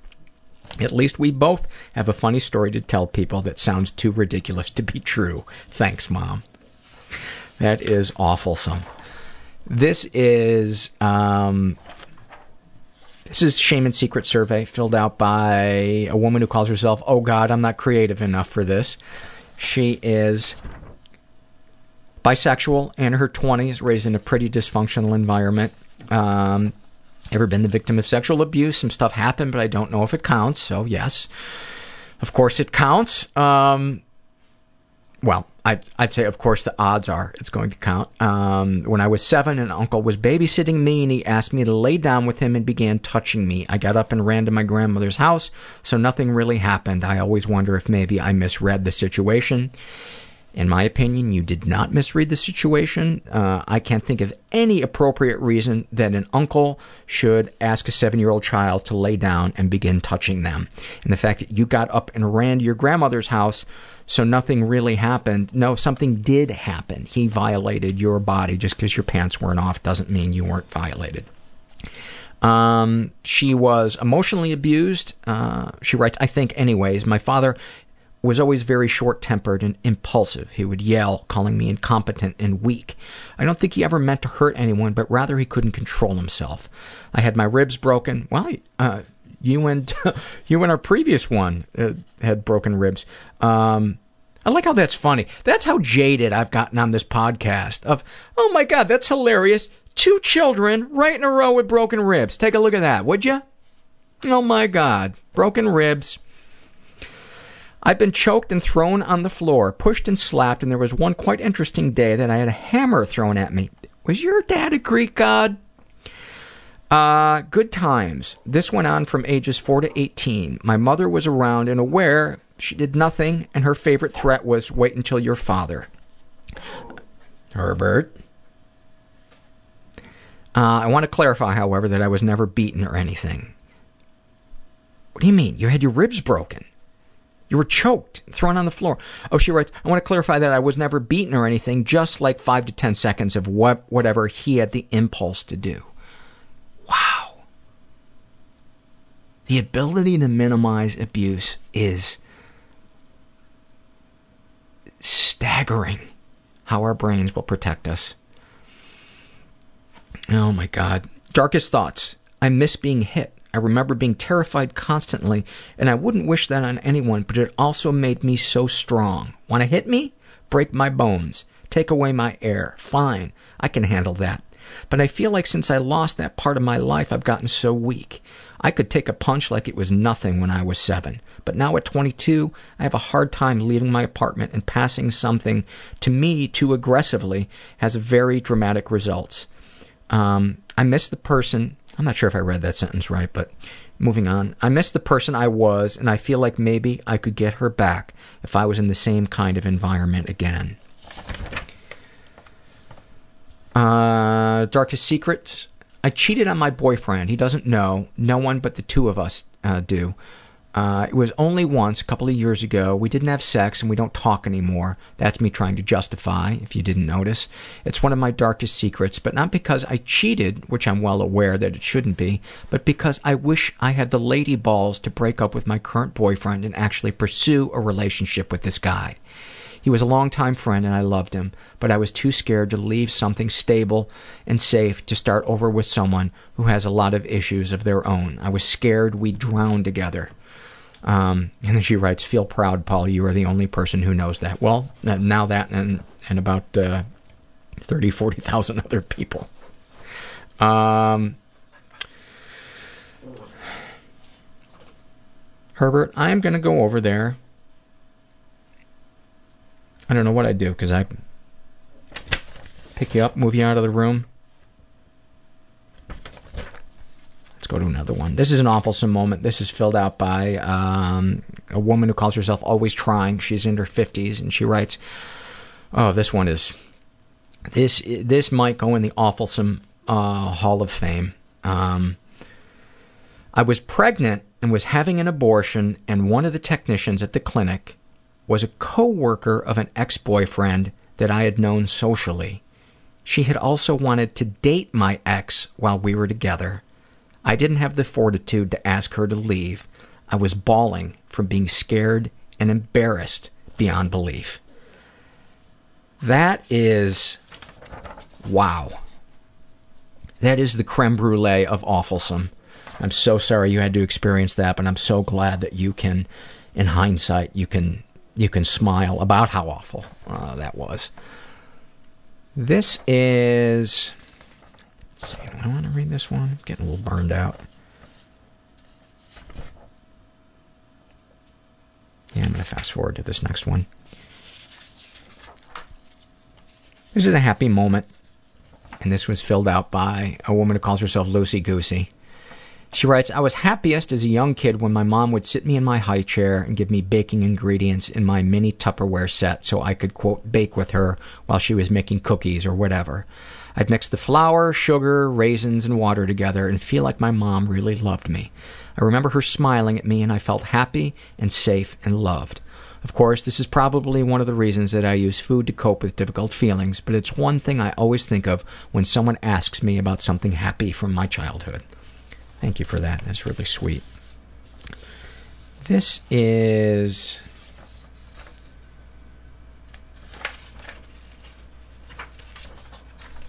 I'm going to read another awfulsome moment.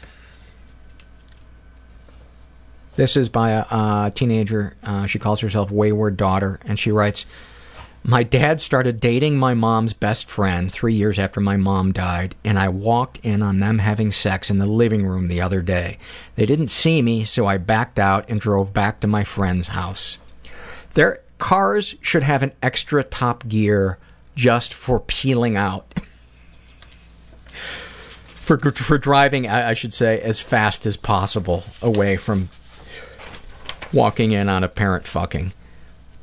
This is Shame and Secret survey filled out by Britta. She is straight, in her 20s, raised in a slightly dysfunctional environment. She was ever been the victim of sexual abuse. Some stuff happened, but I don't know if it counts. And I'm not going to read it because I'm actually just getting... as I said on the previous episode, I'm getting a little molested out. Although this one's not, it's could be somewhere in a gray area. Now I feel like I got to read it because I said that. Oh, actually, I do want to read this one because I don't think this. I think this is totally normal kids play. All right. she checked, some stuff happened, but I don't know if it counts. And then she writes, I don't think this counts as sexual abuse, but I checked the box because the memory of it makes me feel like some sort of sexual line was crossed, and it makes me uncomfortable and embarrassed. When I was 7 or 8, my brother, a neighborhood female friend, and I had a, quote, game of show me yours and I'll show you mine. There was no touching involved between the three of us, and it was really quite tame. I think that, quote, game is a normal thing that lots of kids do because they're curious about the opposite sex's bodies, and I try to tell myself that, but it still freaks me out that me and my brother share that experience. It feels incestuous somehow. Should it? And I'm not trying to tell you that you shouldn't be feeling what you're feeling unless the feelings you're feeling are filtered through how you think society views it, because I think that is totally normal. I think there was a brother and a sister on my block, and sometimes there would be a group kind of show and tell things, and they were a part of it, and I never thought anything about it. That just to me sounds like kids being kids. So that's my 2 cents. Ever been emotionally abused? My father has always been emotionally distant and is often very critical about my life because of his conservative values. Any positive experiences? My father can be very hard on me and the others around him, but there is a sweet side to him, and he can be very caring in his own special way. It's very hard to explain, and it definitely complicates my feelings for him. Darkest thoughts.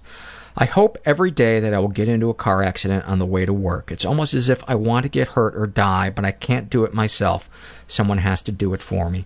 I hope you know how common that is. Of the darkest thoughts that we have on the podcast, that is the number one. That one, and that I just want to leave my wife and kids, or my husband and kids, and start another life over someplace else. Darkest secrets. I know this is a bad way to calm myself down, but when my anxiety gets really bad and I get nauseous, I make myself throw up so that I'll feel better.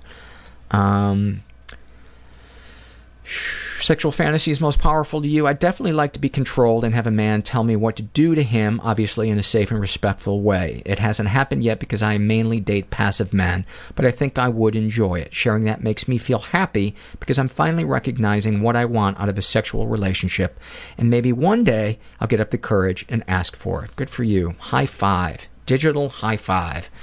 What, if anything, would you like to say to someone you haven't been able to? I'd like to tell an ex-best friend of mine all the reasons why we aren't friends any longer. If she knew, maybe she'd change her life around. What, if anything, do you wish for? I wish to not be so self-critical. I also wish that I didn't overanalyze everything. Have you shared these things with it? And by the way, that is the gift of a hypercritical parent. Man, it takes a lot of work to undo that negative thinking. Have you shared these things with others? No, because I think they have their own problems to worry about, and why would they care about mine? Well, because they're your friend, and it can help you connect on a deeper level. How do you feel after writing these things down? I feel like I got a bunch of things to talk about at my next therapy appointment. Is there anything you'd like to share with someone who shares your thoughts or experiences? For those people out there with low self-esteem, I'd like to share a big hug with you and tell you that therapy helps a lot. I just started with a new therapist, and I think I'm going to get a lot of good work done on myself in the coming months. Maybe then I'll start to like myself again. And then finally, this is an awfulsome moment filled out by a teenager, and she calls herself Lone Nugget. And she writes... Oh, Ivy's chiming in. She's writing, recently I have connected with an ex. At first it was just sex, but now it's one of the deepest and strongest friendships I have. And yes, the sex is fucking awesome. I was reaching the lowest part of my depression cycle as I spent a Saturday home alone. He texted me to check in because he could sense something was wrong. In a moment of beautiful articulation, I texted him, I feel like an ice sculpture that's hollow on the inside. I can't move. If I let myself cry, I'm going to melt. If anyone touches me, I'm going to completely shatter. But all I want is to bawl my fucking eyes out while someone holds me. There's no one in my life that I could call without feeling completely selfish and guilty. I'm so tired of being fucked up. He responded by telling me he was coming over. He drove to my house in record time, walked straight through the front door without knocking, and climbed into bed with me. He held me and told me it was okay to lose control. That was all I ever wanted since I was a little girl. when I was scared at night by what I now know were the violent, compulsive thoughts from my OCD. My mom was dead asleep and my dad was at work. I would softly sob and wish someone would come in and hold me while I cried. No questions asked. And here it was, my one lifelong wish that I've never told anyone about coming true. But when I tried to cry, all I could do was laugh out of pure joy. That is fucking awesome. That is such a beautiful, happy moment. God, that made me happy. I love when happy is contagious. Well, guys, that's going to do it. Is that the first time I've wrapped it up with that? Well, guys, that's going to do it. I hope if you've listened this far that you know that you're most definitely not alone, and help's out there. And if you can just take that fucking agonizing step and saying to somebody who's appropriate, I need help. I need help. It saved my life, and it can save yours if you're in a really, really dark place. There's a lot of beauty in life. A lot of beauty. So yeah, that's it. You're not alone, and thank you guys so much for listening. Everybody I know is bizarrely beautifully Everybody I know is bizarrely beautifully fucked up in some weird way. Bizarrely beautifully fucked up in some weird way.